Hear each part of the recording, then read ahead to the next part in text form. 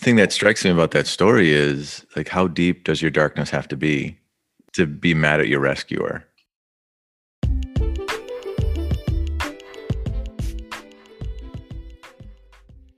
Welcome, welcome, welcome to episode 6 of Hope Between the Lines. My name is Dan Herod, and it is my extreme privilege and high honor to be on this journey with you on this very fine day. In just a moment, you're going to walk into a conversation that I got to have with Terrence Talley.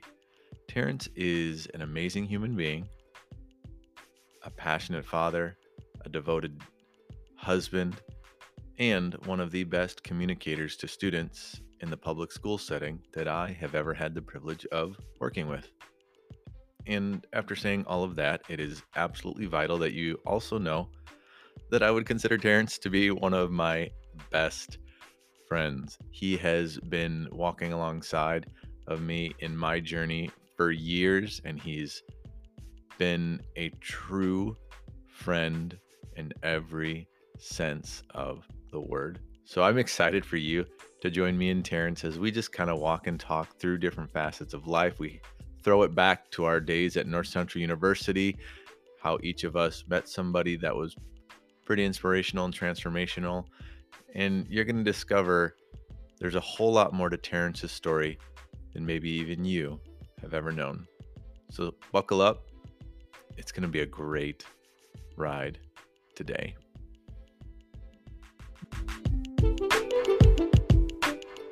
Well, Terrence Talley, welcome to Hope Between the Lines. Thank you, Mr. Dan Herod. Mister? I'm glad, Mr. Dan Herod. I got to throw Mr. in there. Am I in trouble? No. You're respected, my man. Oh, You're I very appreciate respected. that. Yes. So here's one thing that I got to say. You are one of the most passionate people that I know. And one thing I absolutely love and I thank God for about you is the way that you take every moment very appropriately, and you pour yourself into people generously and without reserve. And I just got to say this: I want to be a better human because of you, because you just model what it means to be awesome. Shut up! Just shut up! Wait. Get out of here! No. Trying to butter me up. What is this? Well, it's not a bad strategy, is it? Man, I learned from you, and obviously I've told you that millions of times that you are my hero and just everything that you've been through. And it's just like, man, if I could be like anybody, I want to be like Dan Herod and just be able to take on the things that you have and still are going strong. And it's really easy for someone to close in on themselves, but you have not. And so, no, you seriously, you and Marlena are heroes of mine. Wow. So we've known each other for what? 15 years? Probably about 15 years. Yeah. Yeah. Oh my God. I know, right? That sounds so crazy. It's ridiculous that, number one, I can say I've known someone for over 15 years. Yeah. I can't believe it. I've never thought about that until now. I'm like, 15 years? I'm not old enough to have a friend over 15 years. That's insane. Right, because you got all the people that you went to elementary, middle school, and high school with, and you're like, I may or may not keep in touch with those people. And then you meet some people in college, and after college that you're like, wow, I just met a really awesome person. And I think that's kind of like the cool thing about life. Like, there are seasons in relationships, and you meet people and you discover something about life through them. And I'm not going to butter you up anymore because I know how much you you love that. But well, that would be the thing that I would ask you is what is one time in your college years that you knew that you met somebody that even at that time, had an impact on you and continues to have an impact on you now? Yeah, it's one person that really left an impression on me. His name is Ricky Spindler, and Mm, he's a pastor, I believe, in Illinois. And the people that leave an impression on me, it has everything to do with the presence that they walk into the room with. mm, come on. Because, because for Ricky specifically, I was really aware of his love for Jesus, and Yeah. it was so focused. And to be at a Bible college like North Central University, to have somebody stand out in their passion for the Mm. Lord, And there's passion like everywhere. there is, and it's a Mm. good thing. And Oh, so yeah. when someone really just walks into the room and is so abandoned to following Jesus, like that's what I remember the most about Ricky. And I would love to connect with him in the future and just have another conversation with him where I could just kind of see where he's at now. But so he'd be somebody that, Mm. looking back at North Central days, and he left a mark on me. And the reason why was how he walked into the room. How about you? Is there somebody from your college days that, like, yeah, that was amazing? Uh, I would say definitely Nate Rouge. Hmm. Like I remember the day I met that dude, and it was I knew it was a God moment just because I'm sitting in the lunchroom, and you know how everybody knows, like, oh, this person, especially when he showed up as like a faculty member, and then everybody knew who he was, and then he was just like, you and I need to get to be friends, and it was just like, what? He wants to be my friend? I'm like this freshman out of nowhere. I didn't have no connection to the assemblies whatsoever. And so to have him just be able to reach out like that was a huge impact moment for me. Just that was like a way for me to feel, I guess, accepted or brought in to the North Central. Just it's really easy with North Central to kind of get caught in a bubble, and if you don't go to a certain church or you don't know these certain people, then you can feel kind of like an outsider. But that moment, it made me go, yeah, I belong here. This is home. And so, Wow. see, we're doing a commercial for North Central right here, where it's like, North, Dan's even wearing the gear for it. It's like North Central, where passion is birthed, even in the stairways of your dorm room. You get people on the guitar. I don't know if you had that. People would just sit in the staircase and just play. Yeah, But those poor North Central security officers, like the rounds that they just knew every night the stairwells would be like, they would be the wet blanket. Like couples trying to have a special moment goodbye, and in walks someone wearing a bulletproof vest and carrying a stick that could break your face if they wanted to. And it's interesting that you look back on the college years. There's so much that I didn't know Oh back man, then, yeah. and there's a pile of things that I thought I knew. Yeah. You And know I'm what? like, That is a great question, actually. What is it? Something that you thought you knew, but you found out is totally not true. I thought I knew God's will. Mm, And the reason why I thought I knew it is because I overcomplicated it. mm. And my default setting is, if it's more difficult, then it must be God. Oh, Right? So, yeah, yeah, that's one thing I thought I knew. I really thought I understood how God thought. yeah, yeah. Mhm. I can see that. Hmm. Yeah. And then maybe something I didn't know would be, I didn't know how much the American gospel was inadequate. Come on And now. yeah, and I really don't say that in a negative like way or slight. Right. I just discovered later in life that uh, some of the ways that we talk about the gospel and what it means to follow Jesus here in America, it feels like an infomercial sometimes. Mm, You know how when they're rattling off all of these amazing statistics and then like in the bottom of the screen, there's this little fine print and it's like mm, results may not be typical. And so we've allowed maybe an incomplete understanding of the gospel to permeate American Christianity to a point.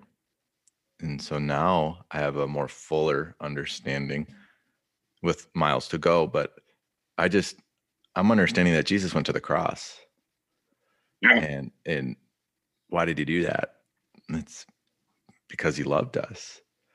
And if we're to follow him, we need to be willing to carry our cross and then also to love people. Right. And I think at our current inflection point in America, I don't know if you feel it, but I do. I feel like our love for others is so conditional. Oh my goodness. It doesn't look anything like Jesus sometimes. Right. Well, and that's, I think I heard the other day where somebody said that, as we all probably know, that right now, this generation, there's more people, more students leaving the church than there are coming in. And it's not that, and this isn't me, but this is what I heard.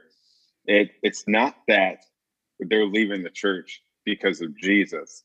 It's not that we didn't teach them the right things, but they did learn Jesus and they did learn the things and they read the Bible for themselves and they're seeing how it doesn't line up with what we're saying and what we're doing. And that's why they're leaving. And hearing that made me stop for a moment. And it was just like, that's why I I love doing, but also being able to get to do what I do and you do, and we do is to just be able to showcase that and to showcase a Jesus that is not complicated. And I think that was the issue for me when I was going before North Central. I was like, okay, I got to do these things for God, and this is my mission. And it's like I've got the army hat, and I'm ready. We even sing the Christian some onward Christian soldier, and it's like I'm doing this. I'm taking it for the Lord, and God's like, you don't got to take nothing from me. Like I'm God. I don't know what you're doing. And it's like, I love you. And I think for me, I learned that the hard way. And I got myself tired of just trying to do. And there was a time, if I'm being honest, there was a time where I was just like, God, I'm too tired to follow you. Wow. And I can't keep up.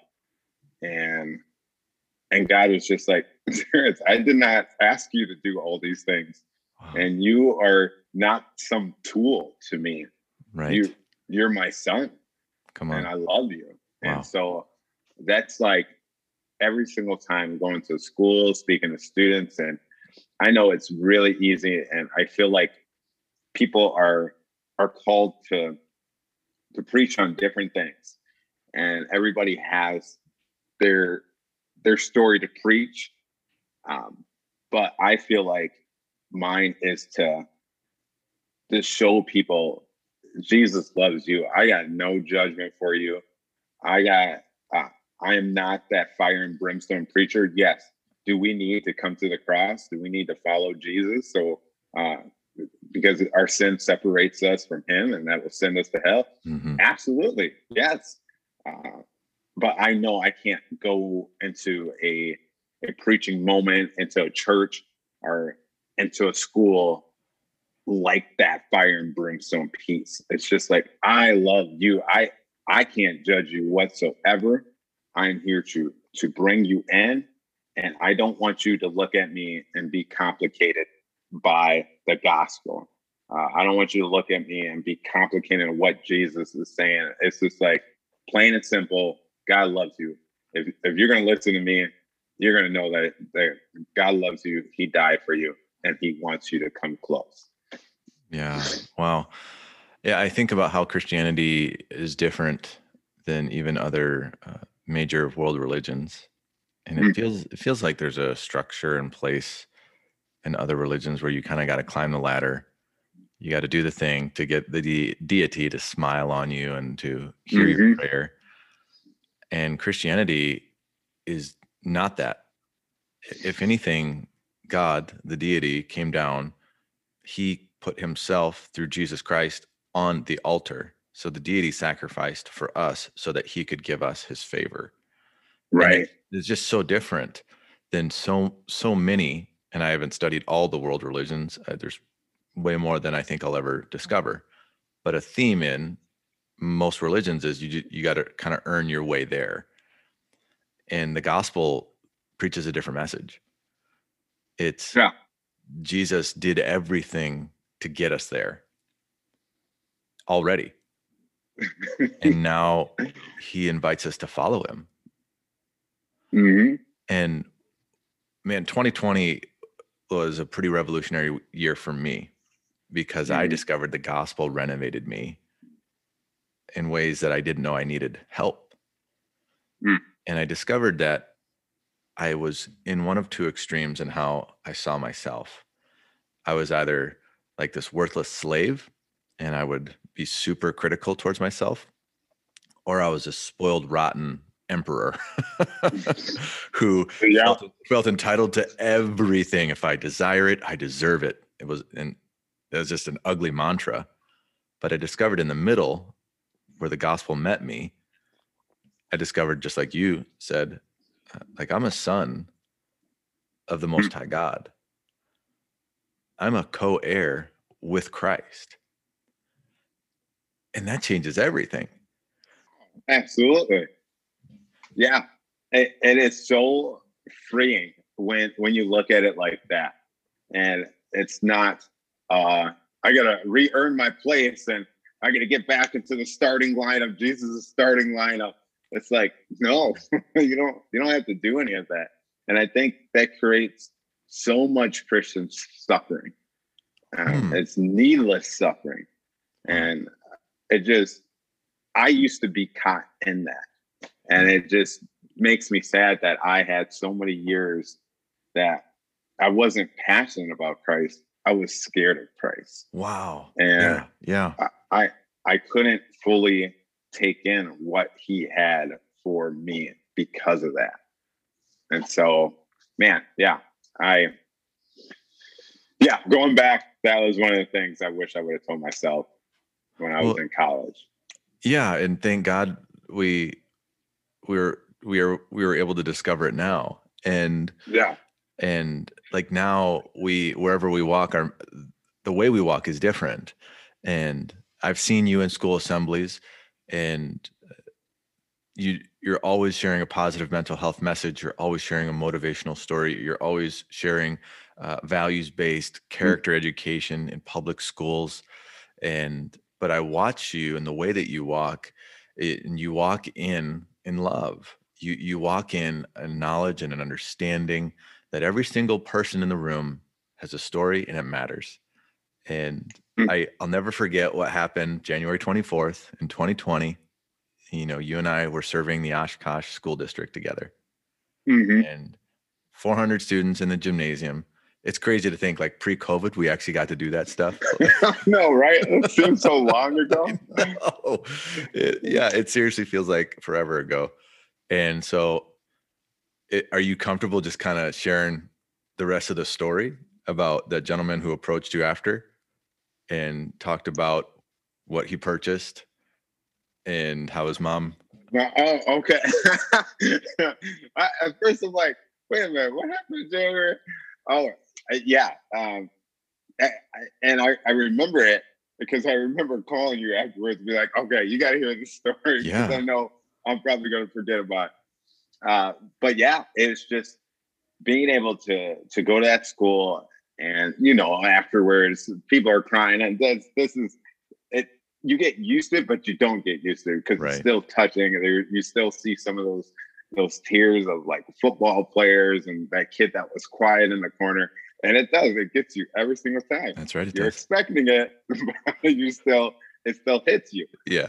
And I just remember this kid coming up, and he's got tears on his face, and gave me a hug, and then he left. And I just, all of a sudden, we're in the car, and I think you and I were driving in two different vehicles or something. But it was like right away I get this email, and in this email he just shared about how he had bought a gun, and he was going to use that to take his life. And 2 weeks before the day we got there, his mom found the gun and she took it away.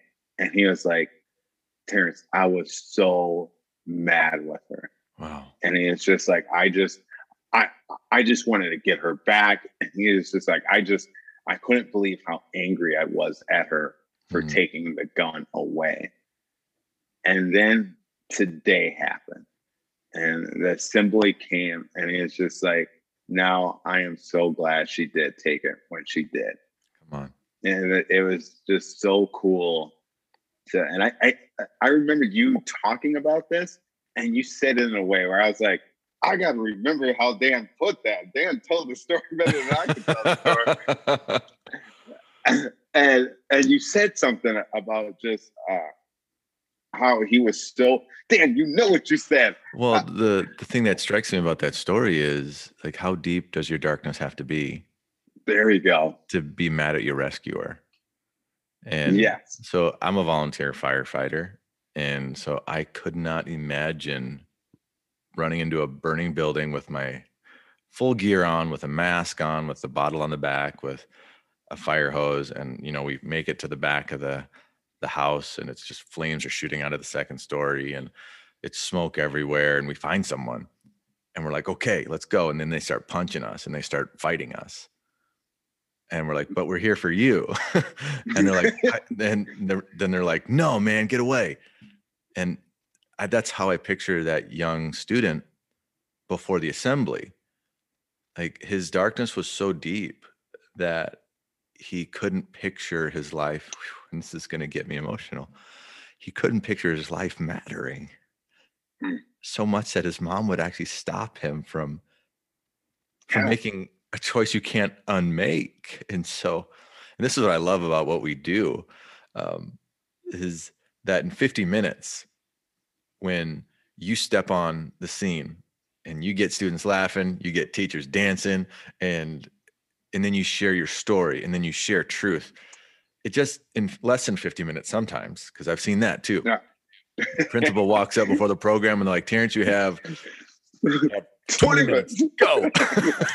And so you have to take 50 minutes and compress it into 20. And you did it. Absolutely. And that actually was another life-changing moment we had in Appleton at East High School. And so we have like one of the best jobs on the planet. Absolutely. That we would be trusted to go serve schools and to bring a message that students need to hear, and for you to be able to share it in such a way that they want to hear it and they understand it. And like, I talk to people about you all the time, and I say, Terrence is amazing, and he's humble, and he's absolutely driven. And so that story from Oshkosh was, I'll never forget it. Absolutely. My goodness. I just love how you put it. He was just so deep in his darkness that he couldn't imagine his life mattering. See, I'm going to remember that, because every single time I'm like, Dan said it so well. but yeah, I do every single time. I mean, how many times have we been in school? Hundreds. Mm-hmm. But every single time, it's just like, wow, God, why do you trust me to do this? Mm. I don't know, but I'm so appreciative of it. Come on. And there's no doubt in my mind we got the best job ever. We do. It's Like, it's it's almost ridiculous. Like, yeah. wait, so we get to go and serve and to see transformation. And I Hmm. think about the teachers in every single building that we get to serve. They are the ones that actually help that moment happen. Yeah. Because without teachers and without administrators, uh, none of that is possible. And so the way that you set up your program pre-COVID, when we were actually able to hug people and to be shoulder to shoulder with people, is that you remind the students that the teachers in the room are for them and not against them. And Uh, yeah. some of the biggest cries that I've had, at least watching everything, is when you see those students just go into that teacher and they just start just weeping. Hmm. See now, I I know, got my right? black, and you just see them just fall into these teachers' arms, Yep. and that see that teacher that just takes them in Mm. and just holds them. And this is a place. A teacher said that this is the most sterile place. Like, Yep. we have made schools so sterile, and to come in here, and she was like, for you to just mess it up like this. Yeah. She was like, she was like, this is what we need right Yeah. now. And so it is pretty cool to just like be able to sit back with you and like, and sometimes I even watch you because I'm like, okay, what is there watching for? Who is he looking at? And just the see, just being able to capture that in is just inspiring. I love it every single time. For real. I think student mental health is, we're like, as a culture, we're more aware of it than maybe we've Mm-hmm. ever been. And I think it's important that we have more conversations about student mental health.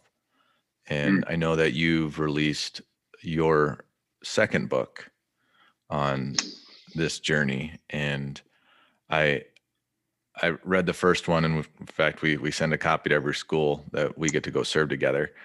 Uh, I'm excited to get your second book. What possessed you to write that first book and then to follow through by releasing another book?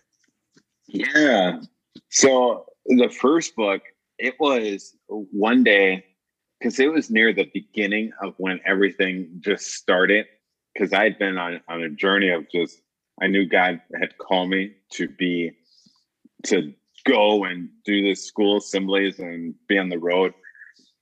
And it was just starting out. And all of a sudden, especially talking about the dad hugs, Mm-hmm. all of a sudden I started to get stories and students sending me different things. And it's like, man, I tell stories. And I was like, maybe I can tell this student's story.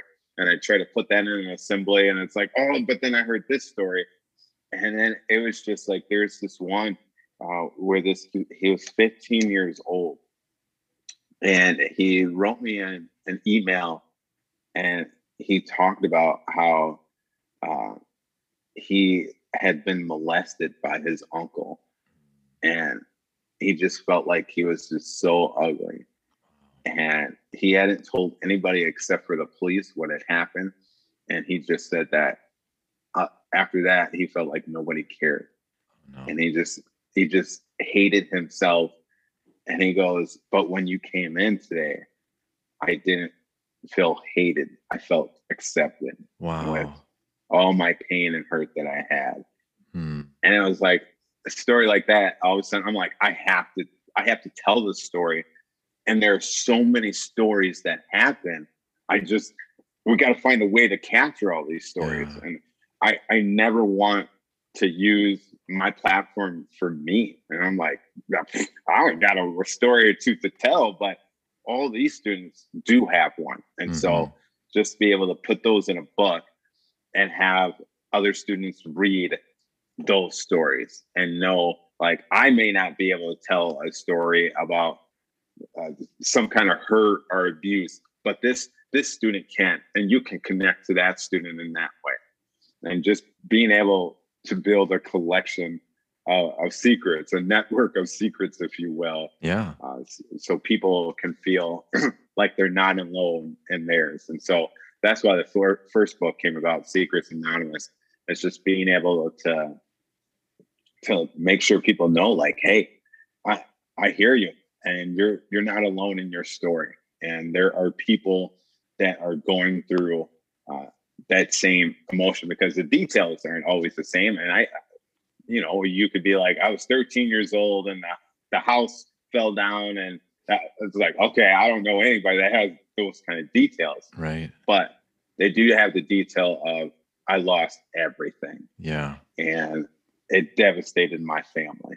And so be able to connect that way for students, and even surprisingly adults as well, has come to me and been like, I read this story and I connected to that. And so, yeah. Wow. Well, number one, great job on Secrets Anonymous, and can't wait to get my hands on book number 2. And I think what you're keying in on is something that's worth exploring a little bit more. And that's the power of the story that a person believes they're living. And the rules that you believe about your story will guide the rest of your life. And whenever I find myself using the words always or never, I'm discovering what I believe about my story. And if I truly believe, man, everything always works out awesome, how am I gonna approach life? I'm gonna lean in. I'm gonna roll with the punches a little bit better, because this stinks now, but everything always turns out awesome. But if it's the opposite, everything always ends up destroyed. Yeah. How am I going to approach life? And I've discovered that when a child grows up in a dysfunctional home, they don't ask, why is my environment so unhealthy? They ask, what's wrong with me? Oh. And what I love about the work that you do is that you help a student understand that it's not them, it's the environment sometimes. And it's the choices that adults in their lives have made. And they aren't to blame for any of the dysfunction that they grew up in. And the way that you find a way to kind of flip the light on and then connect them to a teacher so they have hope. And then you give them more. And what do I mean by that? I mean, you give them a direction to walk, and you find creative ways to say it all the time, but never give up, right? Don't give up. Right. And I absolutely love what happens in less than like 50 minutes in a school program. I can't wait for this fall. Yes. When we're able to get back into schools. And because I'm already having educators reach out to me about programs. Really? Yeah. And they're like, just last week, I got multiple inquiries. Like, when can we get Terrence back? And they want to do the virtual this semester. And then they're thinking towards the fall. So it's going to be a good fall. And one thing that I kind of want to maybe ask you has there ever been a moment in your life that you just like, man, that's funny? Well, there have been lots of moments. I'm trying to think what would be a funny moment, because I kind of break up my life into different sections, if you will, Yeah. or because you got the growing up, adolescence section. Then you got, for me, it was after high school to literally probably the end of college. What am I doing section? Trying to figure that all out. Yeah. And then now you have the dad section, if you will. Yeah. And trying to figure out being a dad and being a husband. I shouldn't call it the dad section. It's like the husband. That sounds absolutely weird. Well, yeah, we'll think of something new for that. Yeah. But there have always been like funny moments of just life. And right now, I think one of the things that I've learned from my kids is that I I am not as important as I think I am. And it was especially during this time when because everything started in March, right? Where everything went into the pandemic. Yeah. And it must have been probably July, August. Like, we're having this moment and we're talking. I'm thinking everything is all good. We spent a lot of time in the house because there was a part of the pandemic where it was like, you don't even go anywhere. That's it's right. Like, you're straight up just inside. Yeah. And we were just chilling out. And then my daughter, Cece, she looks at me and she goes, "Dad, when are you going back to work?" I was like, "What?" And she's like, I was like, "Don't you like Dad being home?" She was like, "Yeah, it was good for a couple of weeks." I'm like, okay. I was like, that's a little blow to the ego, but right? I got you. I hear you. Oh, that's amazing. That is absolutely amazing. Kids say the most amazing things.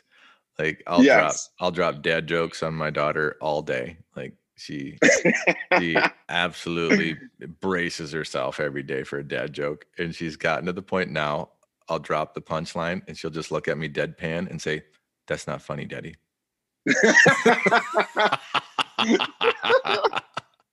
and I'm like, "Honey, you're right. It's hilarious." And so and my poor son, like I found this web page where there's like 100 poop jokes.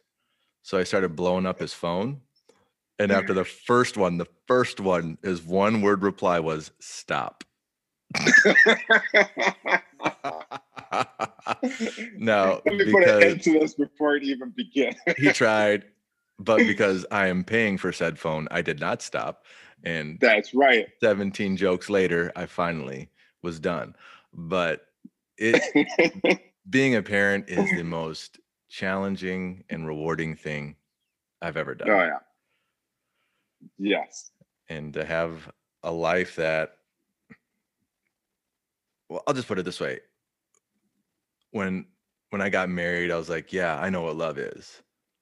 And so when I became a dad, I was like, oh, there's another side of love that I had no idea about. Yes. And I wasn't even ready for it.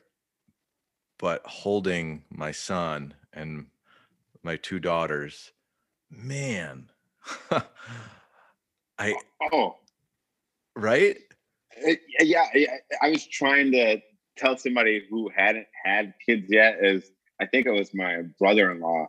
I was like, trust me, the first time you see that kid and it comes out, he was like, "Oh, you're just gonna slap it with a towel and then take it home." And I was like, it don't work that way. I was like, the minute you see it, you're going to break down. Yep. And I can't even explain it. Words are not enough. That's right. And when you see this gift that God has given you, that is a part of you, Yeah. and just it just I don't even know. It does. It just makes you water. And and Yeah. I remember I Yeah. sat there and I looked at my daughter. I hadn't even held her yet. They just put her in that warming area. And I was just like, oh my gosh, that's mine. Like, That's God, right. that's mine. And Yeah. I was just so happy and so humbled the first time. Yeah. And from then on, it's been just all day, everything, every day. You're going to be humbled Yep. and you're going to be happy. Yep. So, Yep. Yep. Well said. Well said. Can you think of a point in your journey where you just found yourself in a really challenging season of life? yeah, for me, so when I went to North Central, I went there and I knew this girl, and she'd known me since like I became a Christian. Like it was like she knew Terrence's faith journey, and we started dating when I started going to North Central, and it was just like it was not even a question. Like this girl and I, we're gonna get married. Like this is it. This is person. And so we finally did get married in I want to say it was my junior year at North Central. And it was so hard. And I couldn't even, I couldn't fully grasp the weight and the responsibility of marriage. And I just fell back on, well, it's always going to be there. And it's like, I'll just do my thing. And it's just always going to be there. But when she left, I'll never forget it. I was just sitting in my house. Everything, she had moved everything out of there. And I was sitting there and I was alone. Oh, no. And I was like, God, why did you do this to me? And it was a time in that moment. I was like, God, you must be real. You have to be real, or else I'm so done with this. I so don't want to do this. I so don't want to continue to be let down.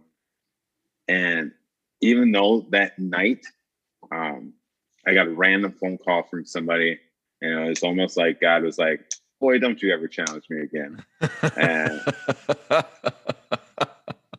And it was, but even after that night, it was hard because it was just like everything felt like it was falling apart for me. And even I think even back to the whole idea of thinking I'm this soldier and I'm going in there, I'm just going to do these things for the Lord and I'm God's tool. That was the end of that. That season brought the end of that, just because I couldn't do those things, and those being able to travel and to do the things that I thought I was doing for God, I couldn't. It was taken away, and I found myself not knowing who I was. Wow. Found myself constantly questioning God, and it's hard to keep a faith when everything is broken and all you see is loss. And so that to me was like one of the most trying seasons ever in my life. Oh my goodness. And then out of that, the other one would be the death of my brother. That was like, yeah, you can't prepare for death. And even to this day, it's still really, really hard to imagine. Like my brother had been there my whole life. Yeah. My brother and I were close. And when out of nowhere it's just gone. Yeah. Yeah, that was hard. Man. So where were you looking for hope then? And where do you find hope now? So when I went through my divorce, it was in the people that believed in and that followed and loved Jesus. Come on. Because when I didn't have faith, they had it for me. And it was during those times when I called up people and I called up a Nate Rouge and be like, man, I don't know what I'm doing. And he'd just be like, I'm going to encourage you. And even those times where people are like, let's just pray. And it's like, I don't want to pray right now. I'm not feeling this whatsoever. That's right. He'd still just made me do it. It was like, that was my prayer time for those moments. And I didn't know how much they were needed, but he did. And so I constantly, even though I got annoyed, I'd constantly go back to him.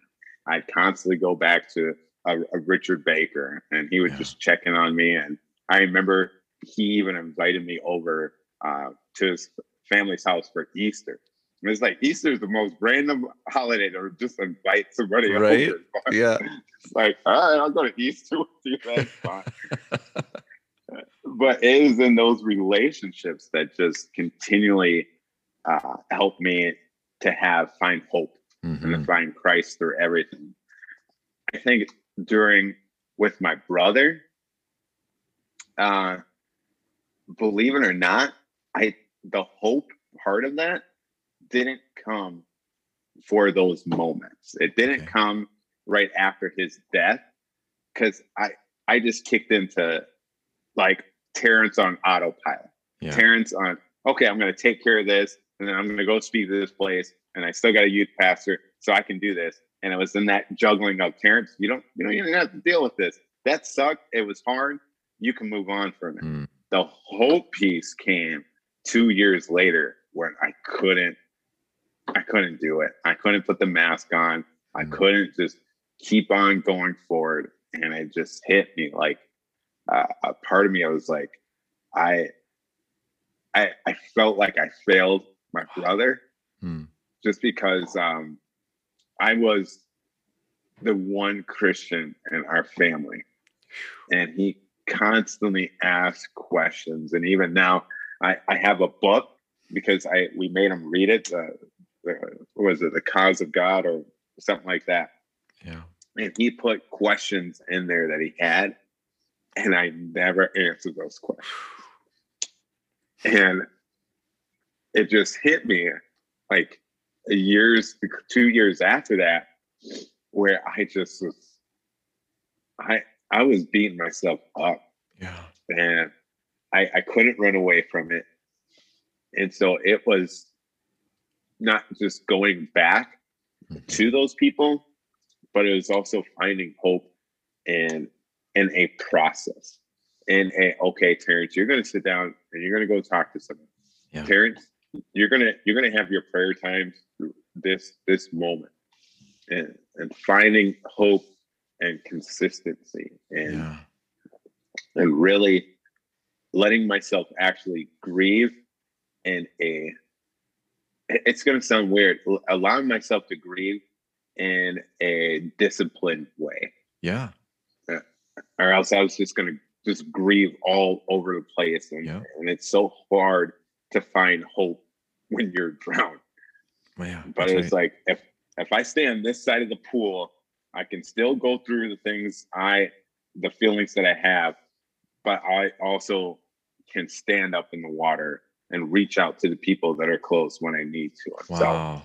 That's a powerful analogy.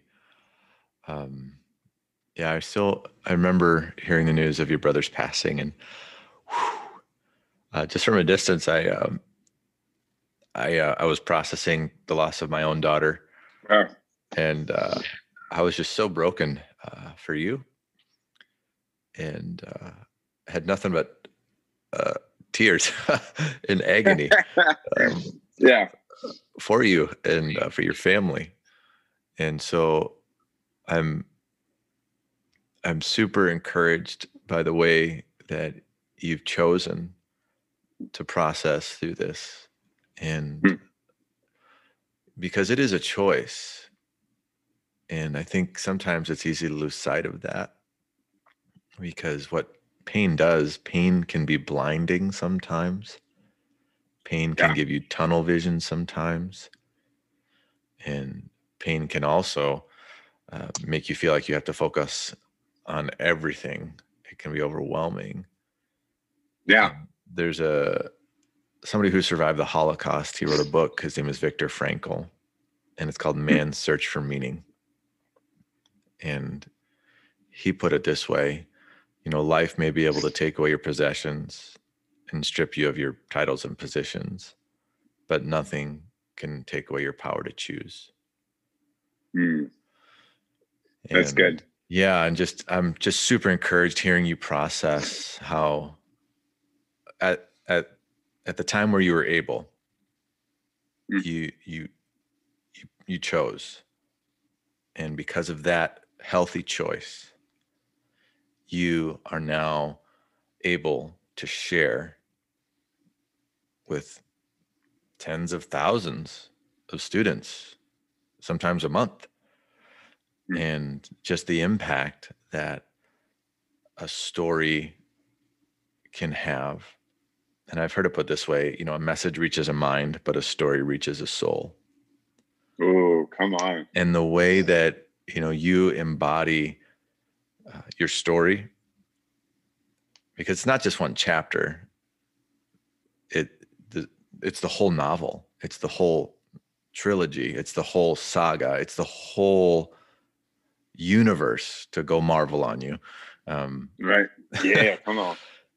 Yeah, I just think it's so important for us to always remember there's a choice to be made, and only we can make it. Right.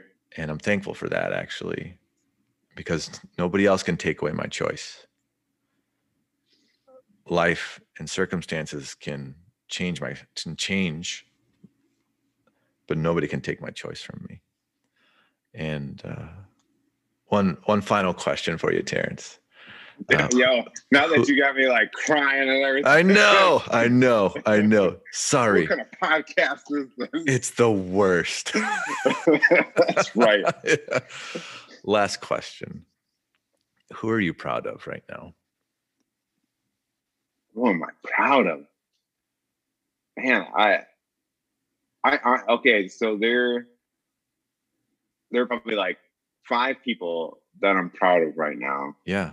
And this is no joke.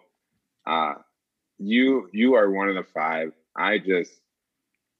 You are like one of the few people where if something good happens to you, I feel like it happens to me. And every time I just see you like grow in your gifts and continue on in your journey of just understanding what God has given you. Yeah. Man, I get so excited to see like when your book came out. I was like, you got to read my man's damn book. This is awesome. And I was just so excited then, and to see just you even now, and wow, you just bring so much natural joy to me. Wow. That I truly, and this is not just fluff. I am so proud of you. And so thank you. Okay, knock it off, Terrence Talley. Who are the next 4 people that you're proud of? I'm sorry. It's true. Thank you, though. That means a lot. Thank you. And I'm proud of my wife for sure. And I know it's like, oh yeah, it's your wife. You should be proud of her. But my wife has not just gone through, but she has advanced. Come on. And she hasn't just sat, but she is like, I'm going to do something. Let's go. And I'm so proud of her, like getting her master's degree. We're talking about a woman who was just working a job. I shouldn't say just working a job at a church. Like she was there and she was like in the midst. And even if you ask her, it's like, yeah, I could stay here, be happy. I'm a master of none, but a jack of all trades. Mm-hmm. But the minute she heard God say, all right, it's time to go, she prayed for it. She was like, all right, we're going to pray. And then it was like, all right, well, we got to do this now. And I'm like, Yeah. Okay, we got to do this. And so not only did she do it, but she is done. And then now she has stepped into what she went to school for. Come on. And she's awesome at it. And I always tell her, it's, man, I take like, when people are like, oh, your wife is so awesome. I'm like, I know she's awesome. Yeah, that's right. I'm begging. That's my girl right there. That's awesome. And I just love how she has her own thing, Mm-hmm. and she's doing it so well. And That's so right. I'm proud of her for that. I am proud of I love both my daughters. They're awesome. But right now I'm really proud of my daughter Gracie. Yeah. She's getting older, and it's so weird to see when your kids get older now. That's like, right. Even today, I looked at her. I'm like, oh my gosh, you're over half my size. Yeah. Like, what's going on right now? And she's just growing up to be such an awesome woman. Come on. And just smart. She knows how to ask questions. And she has her own thoughts and opinions. And even today, she is just like, oh, I don't want to hang out with people that don't accept me for who I am. I'm Wow. like, yeah, you're right. You shouldn't do that. And I'm just so proud of who she is and who she's becoming. And I wish I could take credit for it, but there's a whole piece of it. Just knowing the job that we do when there's not a crazy pandemic going around, it's the sacrifice of our family that we're gone. That's right. And life continues without us sometimes. And that can hurt. And sometimes I always wonder if man, am I doing my family this favor? Am I letting them down by doing this? But to see who she is, it's just like God is like, parents, I'm taking care of it. I love your family more than you do. Okay. That's right. He's like, yeah, I got this. Yeah. And so she is just such big proof that God is taking care of her and even when I'm not there. And so that's awesome. Love it. Yeah. Love it. Those are my top 3 right there. Well, I absolutely love it whenever a dude praises his bride. It just makes me so happy. I love it when men affirm the ladies in their life. I think it's such an honorable thing, and totally resonating with you on being super proud of your daughter. And I think there's something special about watching someone grow into who they can be. Yeah. And absolutely. It's super humbling because for me, I'm watching my kids grow up and I'm like, I know how messed up I am. It's so true. Like, I'm so jacked up. It's only by the grace of God that our lives are as good as they are. Yeah. Because the biggest problem I have every morning is the man that I shave with.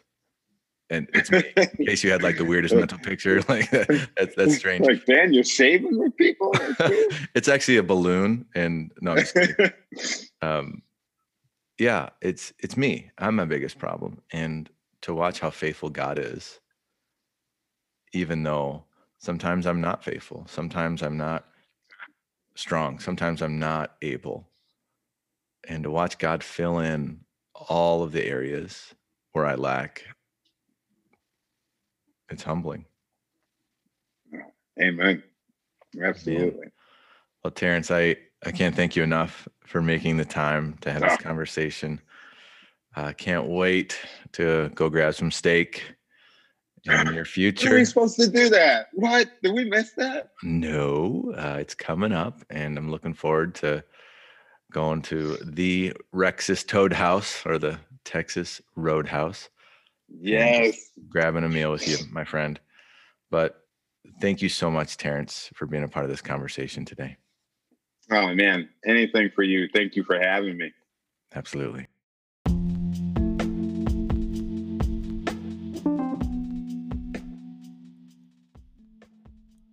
That is a conversation that is going to stick with me for a few reasons. And here is the first reason. The story that Terrence and I spent some time discussing about a student's life being changed in a school assembly program. I will never, ever forget driving away from the school that day, getting the call from Terrence, and hearing him share that story with me. Here's what's amazing. Terrence shared his story. He engaged the room. He empowered the teachers. He encouraged the students. And he did all of these things in the span of about 50 minutes. And at the end of that 50 minutes, a young man's world was forever changed. 50 minutes is all that it took for a young life to discover the truth that his life has value, regardless of what his emotions may have been communicating, regardless of even what he may have heard from other people in his life. He left that program that day because of the work that Terrence and the team did at his school. Here's a super cool thing. One of the reasons why we were able to get to that school was because of students who talked to their principals. They said they wanted to bring in Youth Alive and Terrence Talley. Because of their passion, this young man's life was changed, along with dozens and dozens of other students' lives who left the assembly program at the middle school, and then also the one that was at the high school earlier that day. Students left the room with a tangible sense that someone cared for them deeply, richly, and genuinely.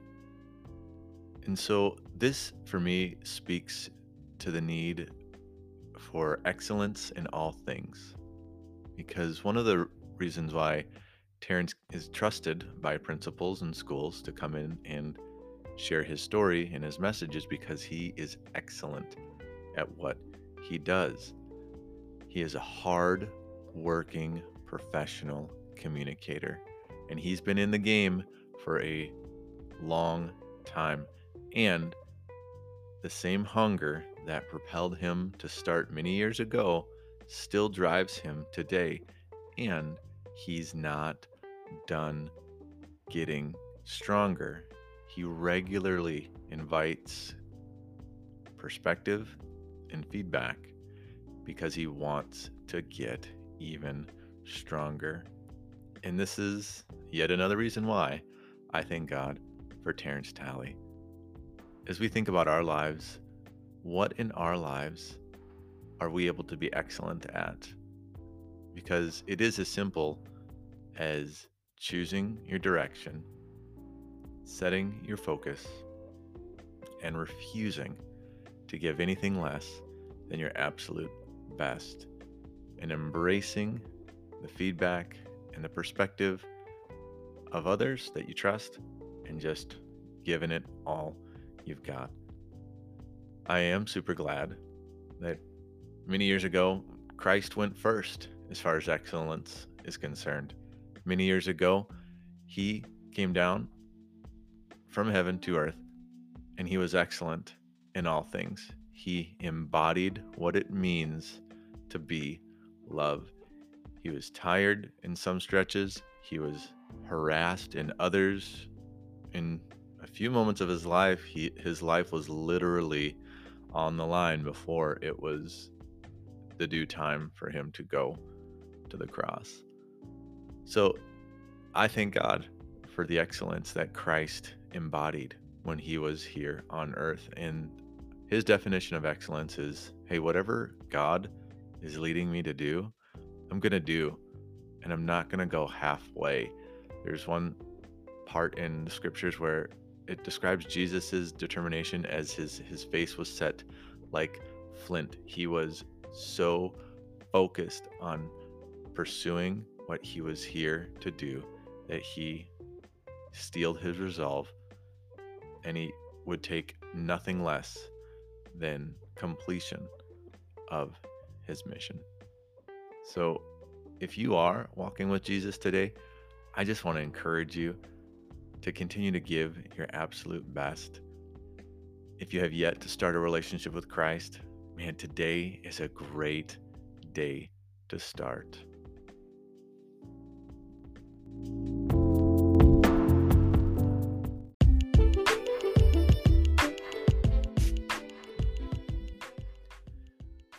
Well, there you have it, folks. We've reached the end of the line on this episode of Hope Between the Lines. I want to encourage you to check out Terrence Talley's website. If you're interested at all in having him come to your community, he can do a great job sharing a mental health message in public schools. He offers virtual assembly programs as well to educational organizations. He also has a very strong faith message as well, and he'd be an outstanding voice to bring in to your Sunday morning church experience, any youth ministry settings. He even does comedy shows. So I'm going to put the website for Terrence in the show notes, so make sure you check that out. I'm also going to give you a link to his books that he has released. I highly encourage you to check those out as well.